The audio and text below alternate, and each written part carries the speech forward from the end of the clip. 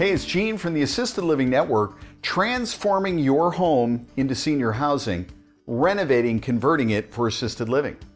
You know what? A lot of people have a home that they've lived in for years. The kids have moved out. Now that home has gotten really big. There's some extra bedrooms, and they're wondering, is this home the right home, a good home to conform, to transform, to convert, to renovate, change into assisted living?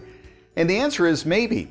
But let me lay out the groundwork for you. There's kind of a couple of levels when we talk about senior housing. Senior housing can go anywhere from just independent living. Somebody lives in a home that is senior safe. Maybe some grab bars were installed by the bathrooms and the tubs and the toilets, and maybe some of the trip hazards were taken out, like throw carpets or shag carpets with big thick padding underneath.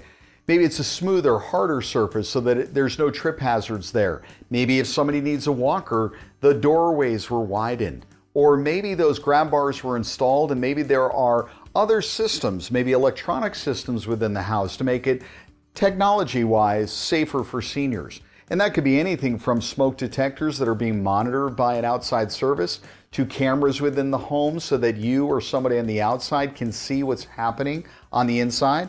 It could be fire suppression. All those things are potentially parts of senior housing. Let's go back, your home. If you want to convert this into senior housing, the first level is kind of independent living and think senior safe. So senior safe. Now, I also want to, when I say senior safe, grab bars, smoke detectors, wider doors, take out trip hazards, but I also want you to be thinking that some of you, whether it's yourself or a loved one, it could be a mom, a dad, a grandma, grandpa, somebody may be living in that house all alone and they've got extra bedrooms and you're wondering, could this be assisted living? Now, assisted, that means somebody's there to take care of them. But again, I want you to keep it down on this level to begin with. Think Golden Girls or Golden Boys. That home itself was designed, it's a home, but it maybe has 4 bedrooms. There's 4 different people living there. They're probably not related. Maybe they're friends, or they are now because they're living there, but that home itself. Now, if you have a home right now that is maybe on a single level that could be converted to 4 bedrooms, and maybe there's at least 2 bathrooms, so there's 2 people to a bathroom, or maybe you add some extra bathrooms, that could be a good transformation or conversion from your current home into some senior housing. The rent that you would charge, and this is the only time I'm going to talk about rent. In residential assisted living, we have residents, they don't pay rent. We provide a service for them.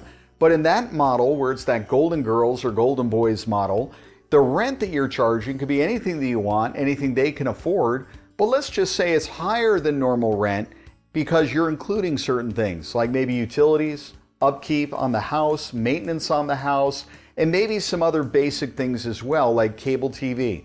Now you could split all of those bills amongst all 4, but imagine if instead of renting the house for $1,200 or $1,500 a month, you were renting each bedroom for $1,000 a month, and it included all of those things. So a senior wouldn't have to worry about what is the bill for the utilities or how much is the cable bill. All they know is that all of their bills are taken care of. All of the house maintenance is being provided for.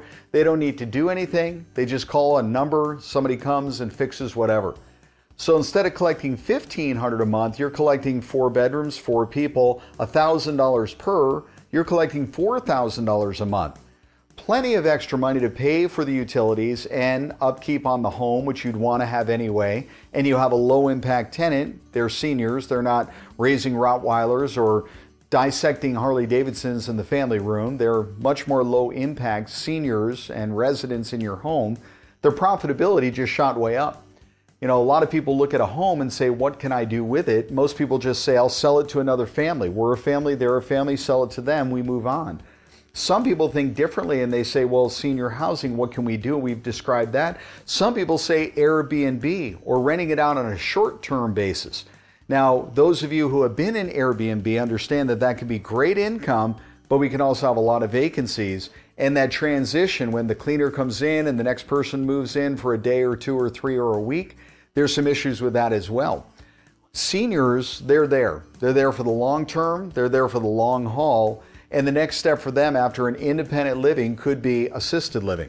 So now let's think about your home, converting it straight into the assisted living. What differences would there be? It's still going to be senior safe, but now for sure we're going to have those grab bars by the toilets and the sinks.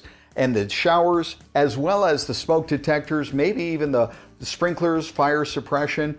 Probably widen the doorways in case they have walkers or wheelchairs, and you need to get it ready because assisted living means they have assistants, so that means there's going to be caregivers that are there. They're not necessarily living in the house with them, live-in caregivers, but if you are doing it that way, there might be a room that's designated for the caregivers. That could be on the second floor, by the way, so the seniors are on the first floor, caregivers on the second floor in a basement area where they have a break room or maybe a bedroom of some kind if you do the live-in. But the conversion itself, fairly similar, senior safe, but there may be a few more requirements to make sure it's appropriate for assisted living. Now, we're never going to do a skilled nursing or a nursing home inside that residential home and setting. On the exterior of the building, though, we also want to make it easy for that person to pull up a car, get into the front door, so circular drive is great. There should be some parking there for those seniors if they have cars, but in assisted living, they typically do not have cars. They're no longer driving. That circular driveway in the exterior could be good as well. Providing the maintenance on the outside, the landscaping, the exterior is also a big part of that as well. So transforming your home by converting it into senior housing, whether it be Golden Girls and Golden Boys, or whether it be assisted living and all of the benefits that come with that I've shared with you many times before, either of those can certainly be done. Being close to different activities as well, libraries, grocery, shopping, movies, those kind of things are more important for independent living, Golden Girls, Golden Boys, than it is assisted living. Assisted living, they're going to be in the home most of the time. People come to visit them. This is Gene from the Assisted Living Network saying do good and do well. If you like what you've seen and heard, please subscribe.